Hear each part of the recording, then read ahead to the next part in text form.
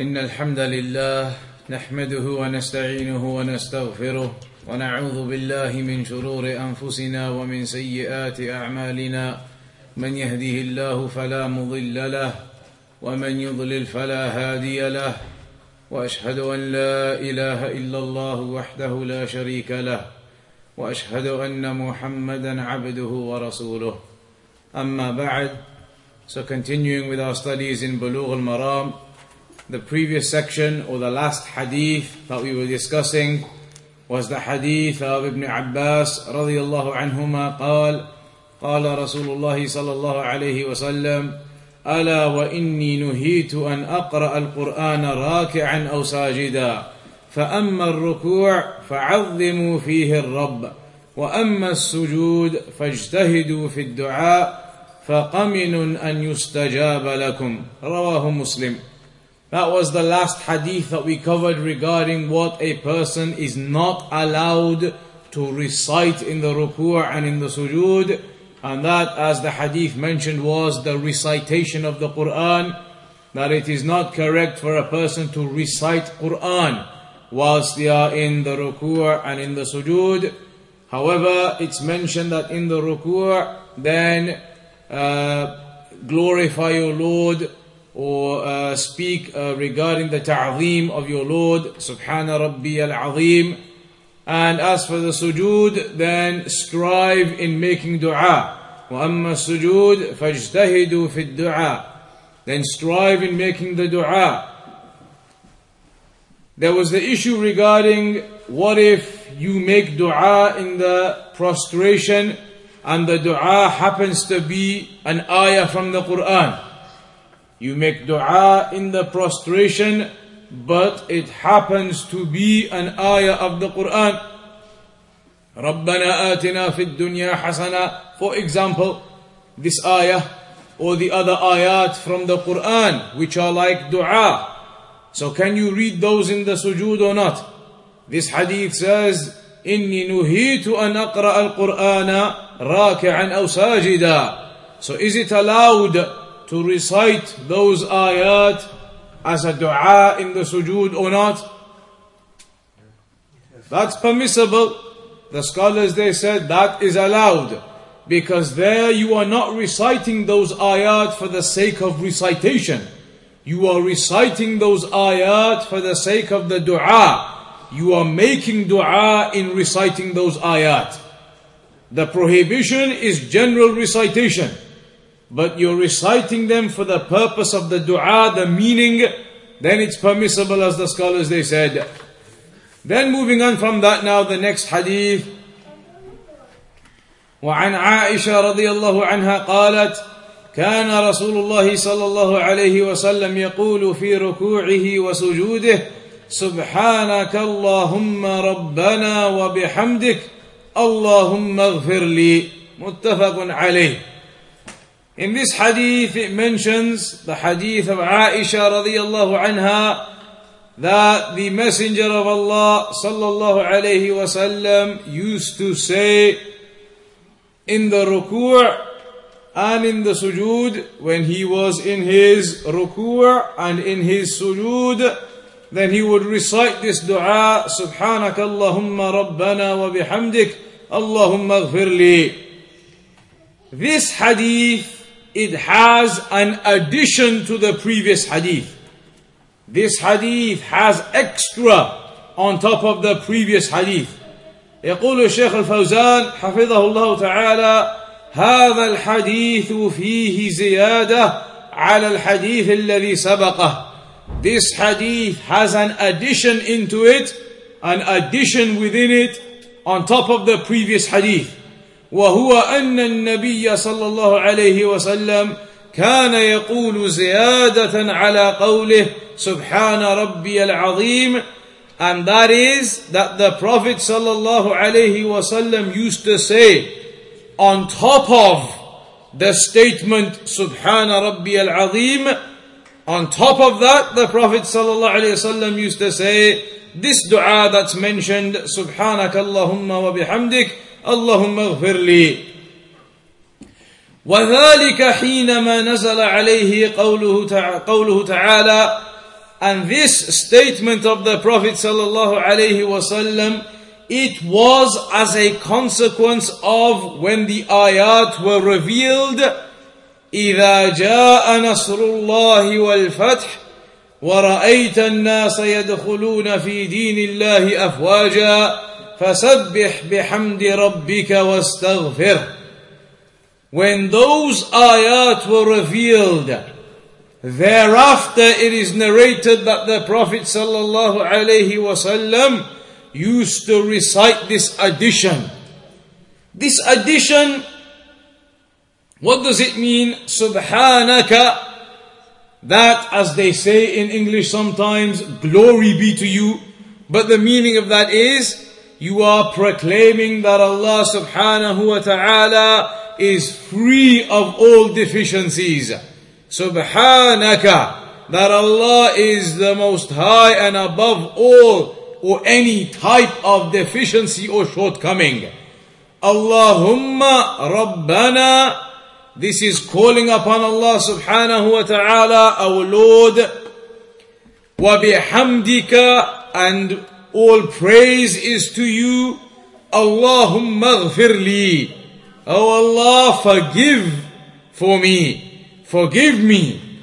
And so the Prophet sallallahu alaihi wasallam used to recite this, seeking forgiveness from Allah in his ruku' and in his sujood, because the surah إِذَا جَاءَ نَصْرُ اللَّهِ وَالْفَتْحِ, towards the middle of it, it says فَسَبِّحْ بِحَمْدِ رَبِّكَ وَاسْتَغْفِرْ. Then glorify the praise of your Lord and seek His forgiveness. But when did Allah subhanahu wa ta'ala send this ayah? When was this surah revealed? And what was the meaning of it? When was the Prophet sallallahu alaihi wasallam told to praise his Lord and to seek the forgiveness from his Lord? This particular surah, إِذَا جَاءَ نَصْرُ اللَّهِ وَالْفَتْحِ, that when the aid of Allah comes and the victory, وَرَأَيْتَ النَّاسَ يَدْخُلُونَ فِي دِينِ اللَّهِ أَفْوَاجًا, and you see the people entering into Islam in large groups. وَرَأَيْتَ النَّاسَ يَدْخُلُونَ فِي دِينِ اللَّهِ أَفْوَاجًا, you see the people entering into Islam in large groups. فَسَبِّحْ بِحَمْدِ رَبِّكَ وَاسْتَغْفِرْهُ, then glorify and the praise of your Lord, glorify the praise of your Lord, speak with that praise of your Lord and seek His forgiveness. But then the question is, when did that occur? What is this referring to when the victory of your Lord comes, or the aid of your Lord comes and the victory, then you see the people entering into Islam in large groups? When is that referring to? After his death? Prior to his death. So this is talking about the conquering of Mecca. إِذَا جَاءَ نَصْرُ اللَّهِ وَالْفَتْحِ, the Fathu Mecca, the conquering of Mecca. And when did that happen? What year? 10 after Hijrah. 10 Hijrah. 9. Still incorrect. 8. 8. So in the 8th year of Hijrah, in the 8th year of Hijrah, that's when Fathu Mecca, the conquering of Mecca, occurred. So when the conquering of Mecca occurred, the Muslims, they went back to Mecca in thousands. There was an army of thousands when they returned with the Prophet ﷺ to Mecca, and they conquered Mecca, and the Prophet ﷺ destroyed the idols that were in the Kaaba and around the Kaaba, and all of the mushrikeen, they were gathered up near the Kaaba. And then the Prophet ﷺ said to them, what do you think I will do to you? What do you think I will do to you? ماذا أو ما تظنون أني فاعل بكم? He said to them, now when the Muslims have conquered Mecca and the mushrikeen are there now, he said to them, what do you think I'm going to do to you? So then they began to say, Akhun Kareem, etc., that you are a noble brother, a son of a noble, and the brother of a noble one, etc. And then the Prophet ﷺ said to them, I will say to you, just like Yusuf alayhi salam said to his brothers, لا تثريب عليكم اليوم أنتم الطلقاء. He said that there is no blameworthiness or no affair upon you today. You are free. And he let them go. They were allowed to go. He did not kill them. They were allowed to go. Then after that, once the Muslims had conquered Mecca and the people had seen everywhere now the strength of the Muslims, then the following year, the 9th year of Hijrah, that's known as what? The year of what? What is the name the scholars give to the 9th year of Hijrah? The year after the conquering of Mecca. The scholars, they call that the year of the groups or the delegations. Amul Wafud. The year of the groups and the delegations. Why? Because after the conquering of Mecca in the 8th year of Hijrah, then in the 9th year of Hijrah, it is noted in the Seerah that large numbers of people would come to the Prophet sallallahu alaihi wasallam. They used to come in large groups, delegations, groups from this tribe, from this area, this land, that land. When they saw the strength of the Muslims and what Islam is and the conquering of Mecca, then the following year, they came in groups and groups from all over the place, coming to the Prophet sallallahu alaihi wasallam and accepting Islam.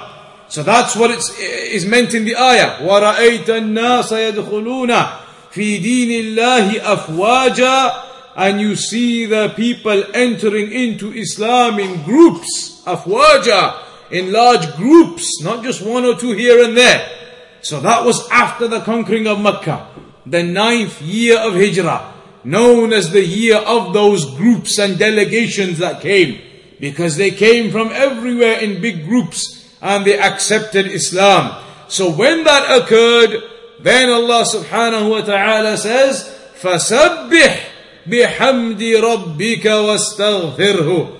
Then praise your Lord, glorify your Lord, do the remembrance of your Lord and the praise of your Lord, and seek His forgiveness. And the scholars, they say, this surah, it was a sign upon the closeness of the death of the Prophet sallallahu alaihi wasallam. Shaykh al-Fawzan, hafidhahullah, says, فَسَبِّحْ بِحَمْدِ رَبِّكَ وَاسْتَغْفِرْ. وَكَانَ هَذَا آخِرُ حَيَاتِهِ صلى الله عليه وسلم.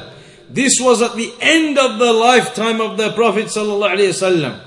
حينما أمره الله سبحانه بأنه إذا نصر الله المسلمين وفتحت مكة على النبي صلى الله عليه وسلم أمره أن يسبح الله ويستغفره فسبح بحمد ربك واستغفره إنه كان توابا.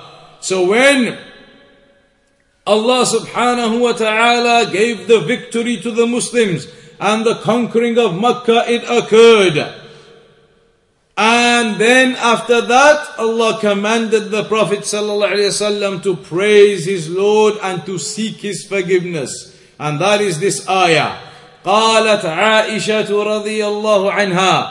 Aisha رضي الله عنها said, فكان يقول ذلك يتأول القرآن يعني يفسر القرآن لأن التأويل في عرف السلف الصالح يراد به التفسير وإنما سمي صرف اللفظ عن ظاهره تأويلا في العصور المتأخرة. فالتأويل معناه عند المتأخرين صرف اللفظ عن ظاهره إلى معنى آخر لدليل يقترن بذلك، فهذا في عرف المتأخرين. أما في عرف المتقدمين فالتأويل هو تفسير القرآن. فقولها يتأول القرآن يعني يفسر القرآن. فالله سبحانه جعل علامة يعرف بها النبي صلى الله عليه وسلم قرب أجله. So here then Aisha radiallahu anha said that the Prophet sallallahu alaihi wasallam, he used to say that then. He used to say that, and in some narrations it mentions that the Prophet sallallahu alaihi wasallam continuously used to say that then, after that time. And she mentions يَتَأَوَّلُ الْقُرْآنِ, meaning that he used to give the tafsir of the Quran. Ta'wil, in the olden days with the Salaf and the ones who came prior to us, for them the word ta'wil, it meant tafsir, as you now say tafsir. But nowadays, most of the time when you see the books of Aqidah, they say ta'wil. نُؤْمِنُ بِصِفَاتِ اللَّهِ بِلَا تَأْوِيلٍ. They say we believe in the attributes of Allah without making ta'wil. This ta'wil, they mean changing and distorting and altering and making a different meaning of the word. Changing the meaning of the word from one thing to something else, to something which is not the apparent meaning of it. That's what you find with the later scholars when they explained Aqidah, etc. They used this word ta'wil for that purpose. Whereas originally the word ta'wil, it means tafsir. If you look at the tafsir of At-Tabari, Ibn Jarir, it's called ta'wil ayil Quran, i.e. tafsir. So the ta'wil, when Aisha radiallahu anha mentioned here, يَتَأَوَّلُ الْقُرْآنِ, يعني يُفَسِّرُ الْقُرْآنِ. And this was a sign upon the closeness of the death of the Prophet sallallahu alaihi wasallam. What was the sign upon the closeness of the death of the Prophet sallallahu alaihi wasallam? فتح مكة وحصول النصر للإسلام ومجيء الوفود إلى النبي صلى الله عليه وسلم ودخول الناس في دين الله أفواجا.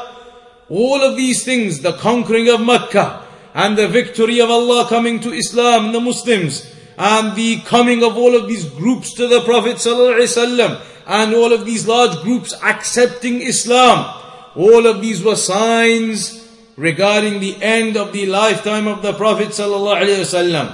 وحصل هذا بفتح مكة في السنة الثامنة من الهجرة, and this occurred in reality in the 8th year of Hijrah, the conquering of Mecca.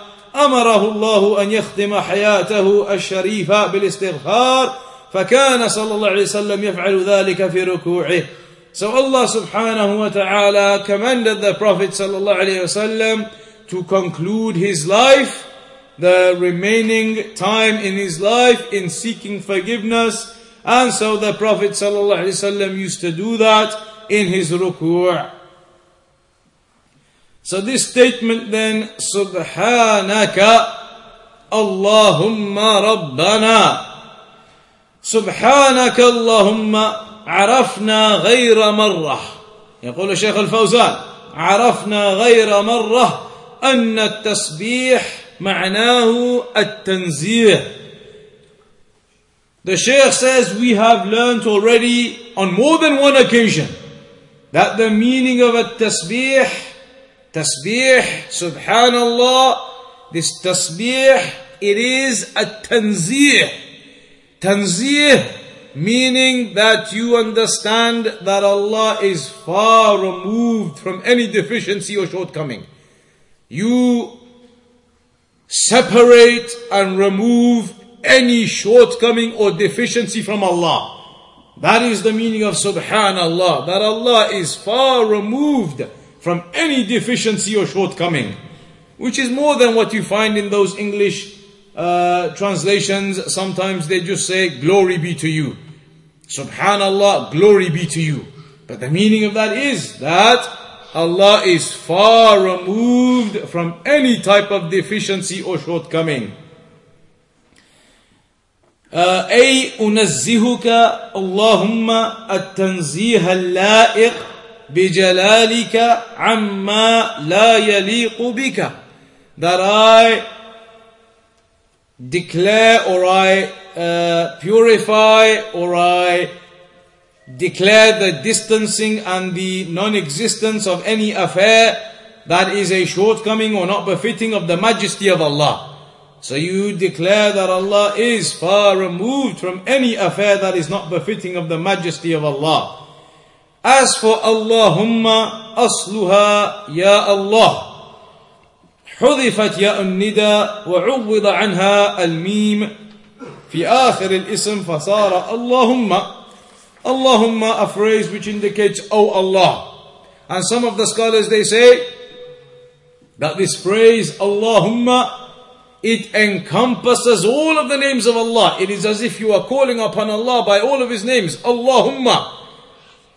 وبحمدك اعتراف منه صلى الله عليه وسلم بفضل الله عليه وأنه إنما سبح الله بتوفيقه فله الحمد على ذلك فهو يشبه قوله لا حول ولا قوة إلا بالله أي سبحتك بحمدك لا بحولي ولا بقوتي وإنما هو بتوفيقك لذلك فلك الحمد. So then in the section where you say وَبِحَمْدِكَ and the praise belongs to you, all praise is due to you, this is an acknowledgement. When a person, a slave says all praise is due to you, to Allah, then the slave is acknowledging the great virtue of Allah upon him. That this servant, it is not even of his own power or ability that he is able to praise Allah. Even that is from the virtue and the blessing of Allah upon him, that he's been given the ability to praise Allah and to do the remembrance of Allah. So you say, وَبِحَمْدِكَ, and all praise is to you for having been given this ability to even be able to praise Allah. And then at the end, Allahumma ghfirli, oh Allah forgive me. Du'a'un bil maghfirah. والمغفرة هي ستر الذنوب وهي من الغفر وهو الستر ومنه المغفر الذي يستر الرأس فغفر الذنوب معناه سترها وتكفيرها وعدم المؤاخذة عليها. هكذا كان النبي صلى الله عليه وسلم يقول في ركوعه فدل على استحباب هذا الذكر في الركوع وأنه يؤتى به زيادة على التسبيح الواجب سبحان ربي العظيم. So the final part of the dua is, Oh Allah, I seek your forgiveness, or forgive me. And forgiveness, the meaning of it in Arabic is concealing your sins. To conceal the sins. Because maghfirah, this word in Arabic, it comes from ghafr, which means a satar. It means something, it means concealment. It means concealment. And that's why they call the helmet al-mighfar. The helmet that you would wear in battle or whatever, that can be termed in Arabic as the mighfar, meaning that it protects you and it conceals your head. So, ghafr al-dhunub, the maghfirah upon the sins, it is that they are concealed and they are expiated, they are wiped out. So you are seeking from Allah to conceal your sins and to wipe them out. And not to be held accountable upon them. That is what seeking forgiveness is. To have your sins concealed and expiated and wiped out and not to be held accountable upon them. So this is what the Prophet ﷺ used to say in the ruku'. سبحانك اللهم ربنا وبحمدك اللهم اغفر لي. That was what the Prophet ﷺ used to say as an addition on top of the normal statement سبحان ربي العظيم. Then after that, the next narration وعن أبي هريرة رضي الله عنه قال كان رسول الله صلى الله عليه وسلم إذا قام إلى الصلاة يكبر حين يقوم ثم يكبر حين يركع ثم يقول سمع الله لمن حمده حين يرفع صلبه من الركوع ثم يقول وهو قائم ربنا ولك الحمد ثم يكبر حين يرفع ثم يفعل ذلك في الصلاة كلها ويكبر حين يقوم من 2 بعد الجلوس متفق عليه. In this hadith now of Abu Hurairah radiyallahu anhu, hadith which is agreed upon by Al-Bukhari and Muslim, he says that the Messenger of Allah sallallahu alayhi wasallam, when he used to stand to pray, then he used to say the takbir, Allahu Akbar, when he would stand to start the prayer. And when he would go down into the ruku', then upon going down into the ruku', he would also say Allahu Akbar. And then when he was coming out of the ruku', he would say Sami'a Allahu liman hamida. And when he was upright, he's now come out of the ruku' sallallahu alayhi wasallam, and he was upright and standing, then he would say Rabbana wa lakal hamd. And then he would say the takbir upon rising, and he would do that in the whole of his prayer. And similarly, he would say the takbir in between the 2 sittings, or in between the 2 after the sitting. So this hadith now basically it's going to speak about the times in the prayer where you say the takbir, Allahu Akbar. Where are the times in the prayer where you say the takbir, Allahu Akbar?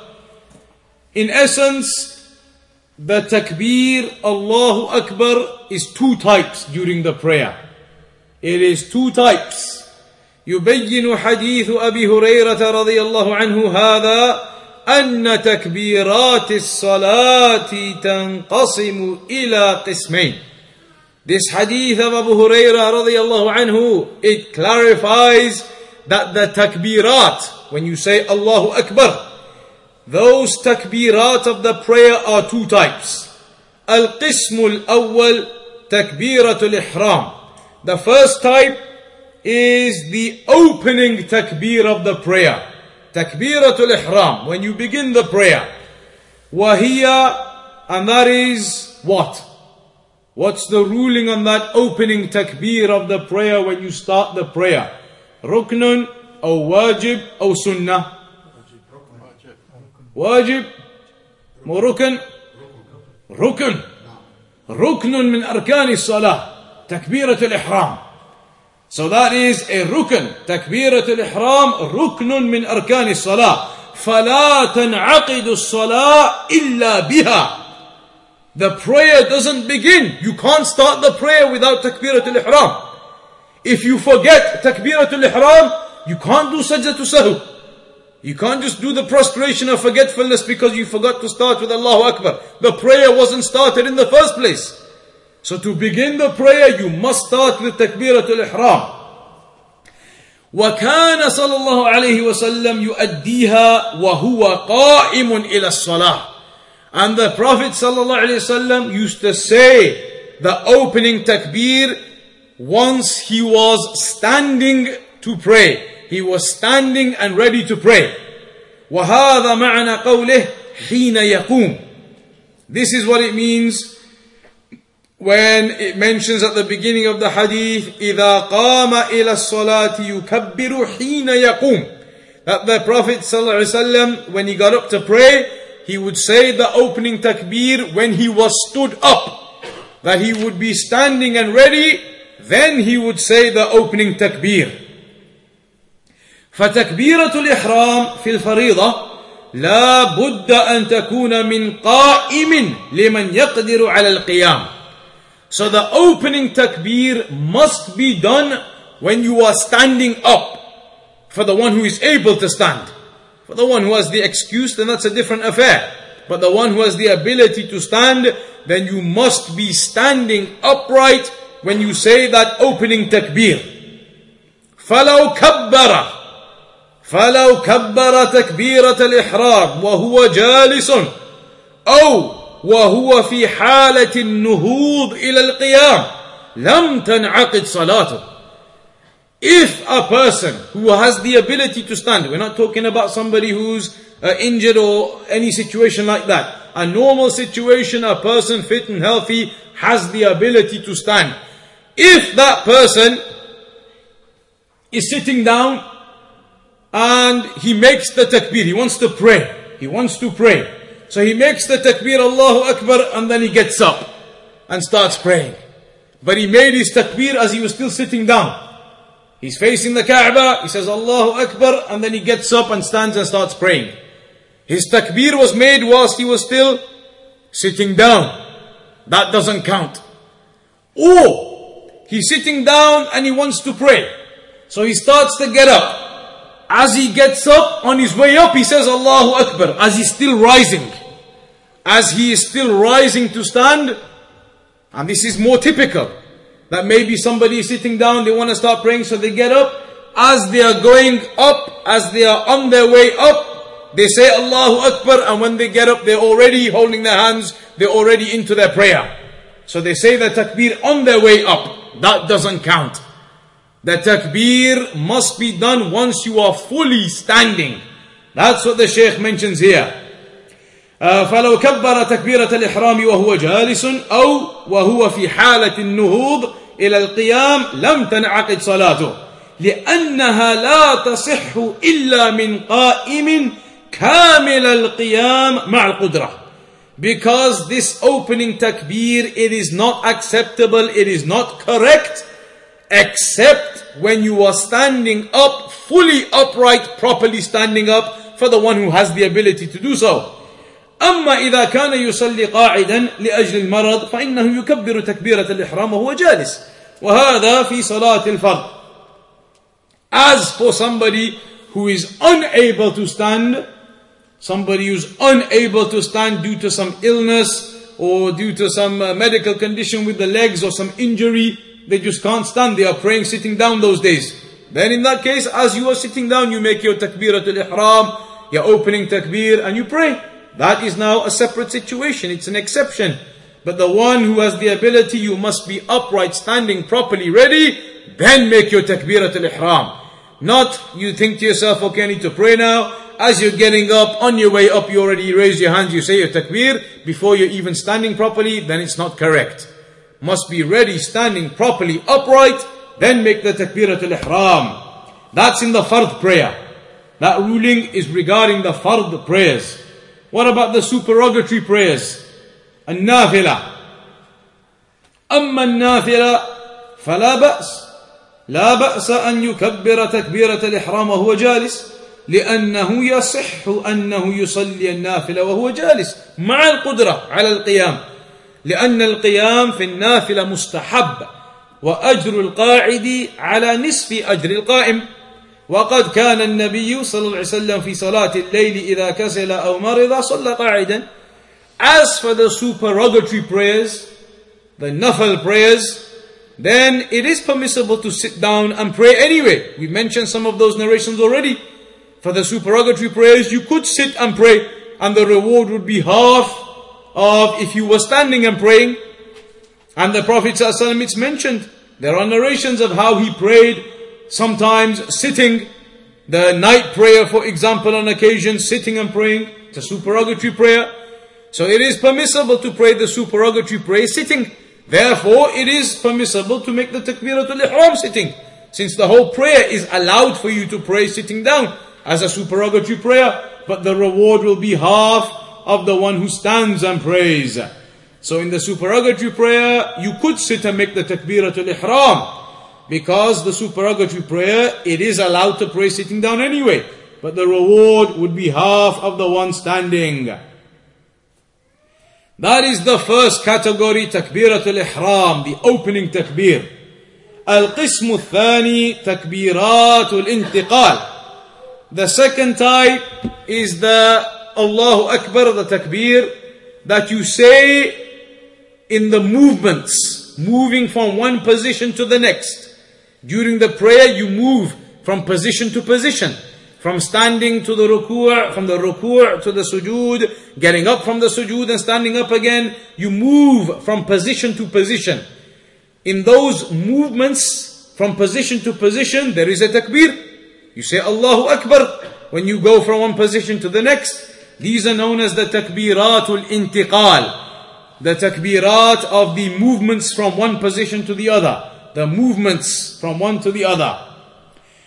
And what's the ruling on them? Rukn, wajib, sunnah. Rukn, sunnah, wajib. واجب. تكبيرات الانتقال وهي واجبة من واجبات الصلاة عند الإمام أحمد. لو تركها متعمدا بطلت صلاته. أما إذا تركها ناسيا فإنه يجبرها سجود السهو أو يجبرها سجود السهو. So Imam Ahmad, he considers that these takbirat, when you move from position to position, are wajib. Meaning, the wajib, the ruling for a wajib action is, if somebody leaves it on purpose, then your prayer is nullified.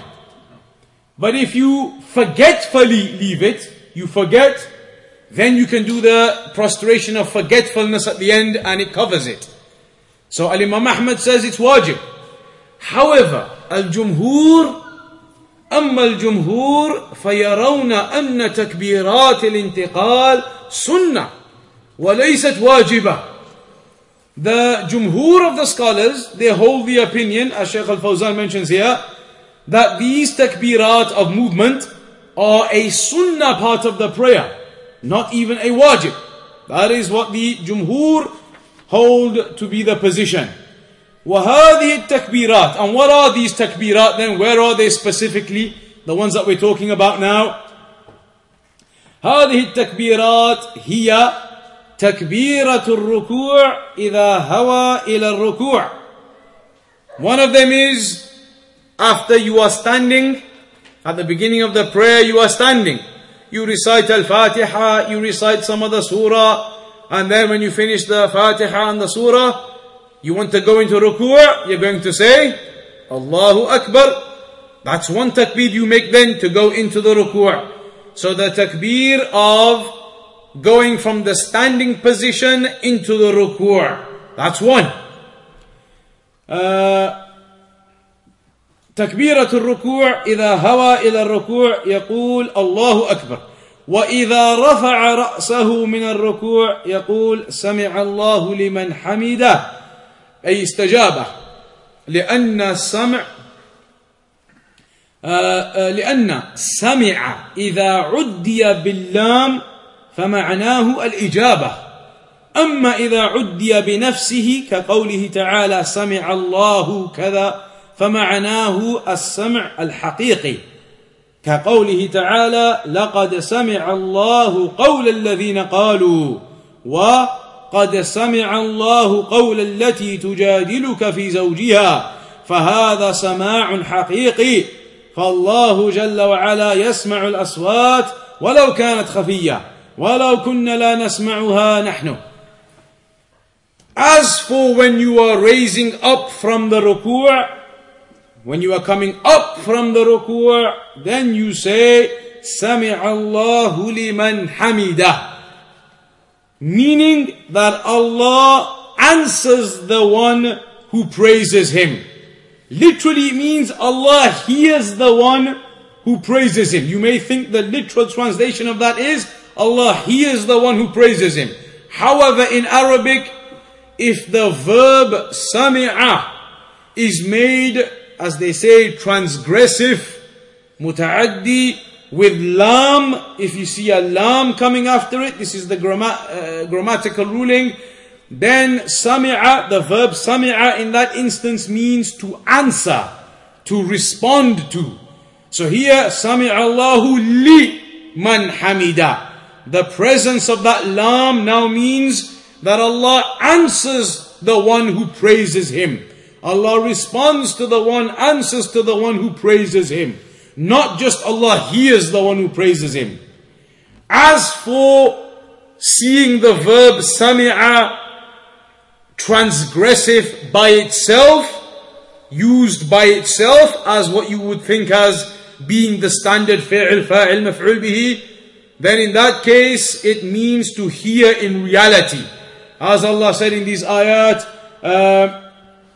لَقَدْ سَمِعَ اللَّهُ قَوْلَ الَّذِينَ قَالُوا, that indeed Allah heard the statement of the ones who said. Here it means in reality Allah heard.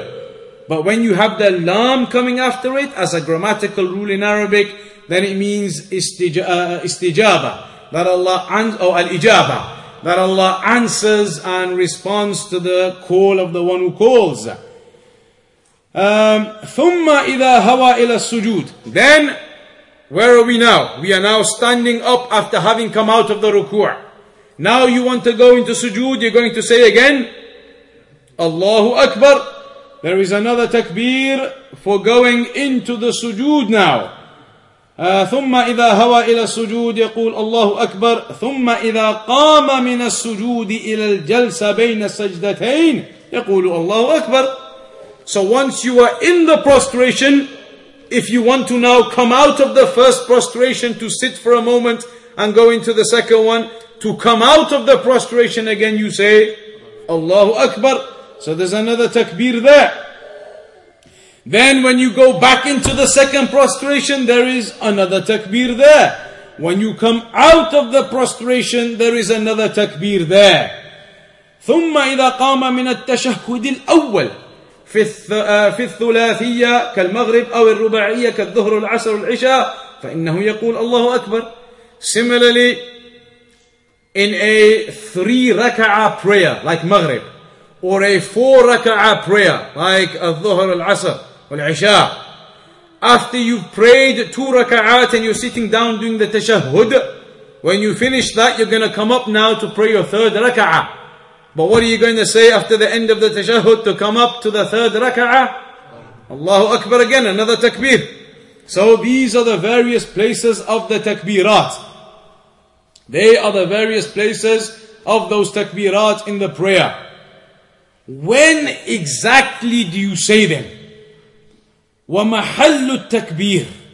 When is the actual time that you say the takbir? So now, for example, the first one, you finish the Fatiha, you finish the surah, you finish reciting the surah that you're going to recite, so now you want to go into ruku'. How do you do it? Do you say Allahu Akbar, then start going into ruku'? Or do you start going into it and say Allahu Akbar on your way down? Or do you go all the way down into the ruku' and then say Allahu Akbar? One of 3 possibilities. Either you say it first, Allahu Akbar, then start going down into the ruku' and go into the ruku'. Say it first and then go down. Second possibility, as you are going down, in the state of going down you say it. And the third possibility, you actually go down into ruku', then say it afterwards. Here the Shaykh explains then, وَمَحَلُّ التَّكْبِيرِ. Shaykh al-Fawzan, he says, مِن بِدَايَةِ الْإِنْتِقَالِ إِلَى نِهَايَتِهِ. From the beginning of the actual movement to the end of the actual movement, i.e. during the course of the movement. Even though, you're right, some scholars have mentioned that it is permissible and correct to say it first. Some scholars, they mention you can say it first. Say the takbir Allahu Akbar, then start your movement to go down. Some of the scholars do mention that too. However, here, Shaykh al-Fawzan, he mentions that it is from the beginning of the actual movement up until the movement ends, i.e. during the course of the movement itself. فإذا هوى إلى الركوع يكبر في أثناء هويه وإذا هوى إلى السجود يكبر في أثناء هويه وإذا رفع يكبر في أثناء رفعه ولا يكبر قبل الانتقال. Shaykh al-Fawzan says you don't do it before. Shaykh al-Fawzan says don't do it before the movement. ولا يكبر بعد تمام الانتقال, and don't do it after you finished that movement. وإنما هذا في أثناء الانتقال. The Shaykh says this occurs during the actual movement. لكن لو نسي أو كان جاهلا ولم يكبر إلا بعد أن انتقل فإنه يعذر بذلك ولكن مع التعمد فإن بعض العلماء يرى أنه لا يجزئ لأنه فات محله. As for if a person forgets, they finish the Fatiha, they finish the Surah, they go down into the ruku', then they remember they didn't do the takbir. And they do it then afterwards, as soon as they remember now, once they've already gone into ruku'. The Shaykh says if it was from forgetfulness, then that person would be excused due to that forgetfulness. But if a person did it on purpose, then recited it after the movement had concluded, then it wouldn't count for him. It wouldn't count for him in that case. Then what would occur? What would be the ruling then? Start again. If they're up to 2, then you should do Sahu? do the sound. Redo the prayer again. The whole prayer? You want the rak'ah? The rak'ah? Yeah. So if it depends on the counting from the beginning. It depends on the... If you count it as a sunnah, There you are, صح. هذا هو. you will rule it along with the sound. So the Jumhur, they say, no, if it is sunnah, if it's just a sunnah act, then even the prayer of forgetfulness not needed. If it's a wajib act, then you'll need the prayer of forgetfulness. If it's a wajib and you forget, then after the prayer, forgetfulness, prostration. But if it's upon the opinion that it's a sunnah part of the prayer, then there wouldn't be any making up for it at a later stage. So ruling now the opinion that if it is a sunnah act, but it is up to 2 or more that are omitted, then you can do something. That then comes into those additional rulings. Yes, sir. If it is what you have forgotten and the number you've forgotten, but just the ruling by itself, if you've forgotten one takbir, and if it's upon the ruling of the sunnah, then there would be nothing. But if it was the wajib, then it would be upon you to pray that prostration of forgetfulness.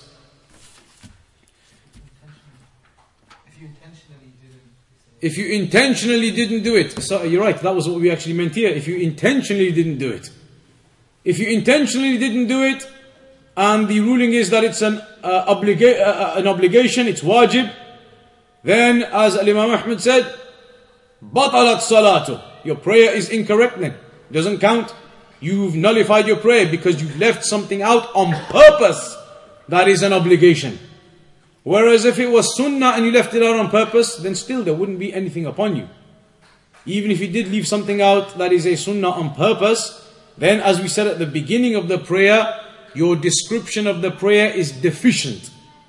It is a deficient manner you've prayed in, but it is still acceptable. Acceptable yet deficient. We'll conclude upon that hadith today, and we'll begin with the next narration from the next lesson, which is continuing with more details regarding the ruku' and more details regarding the sujood and some of the types of du'as that can also be recited within them. And then the hadith after that is going to go into the details of the prostration, specifically what to recite in the prostration, how to prostrate the body, where it should be, where the hand should be, where the positioning should be. So all of those details are now going to start coming one by one. Whereas previously we mentioned it all generally, now the ahadith are coming one by one explaining those parts of the prayer. So the ruku', we're in that now. Then next will be about the prostration and where the body should be, where the hand should be, what should be recited. All of that is to come inshaAllah ta'ala, and that's where we'll begin from the next time. وصلى الله على نبينا محمد وعلى آله وصحبه أجمعين.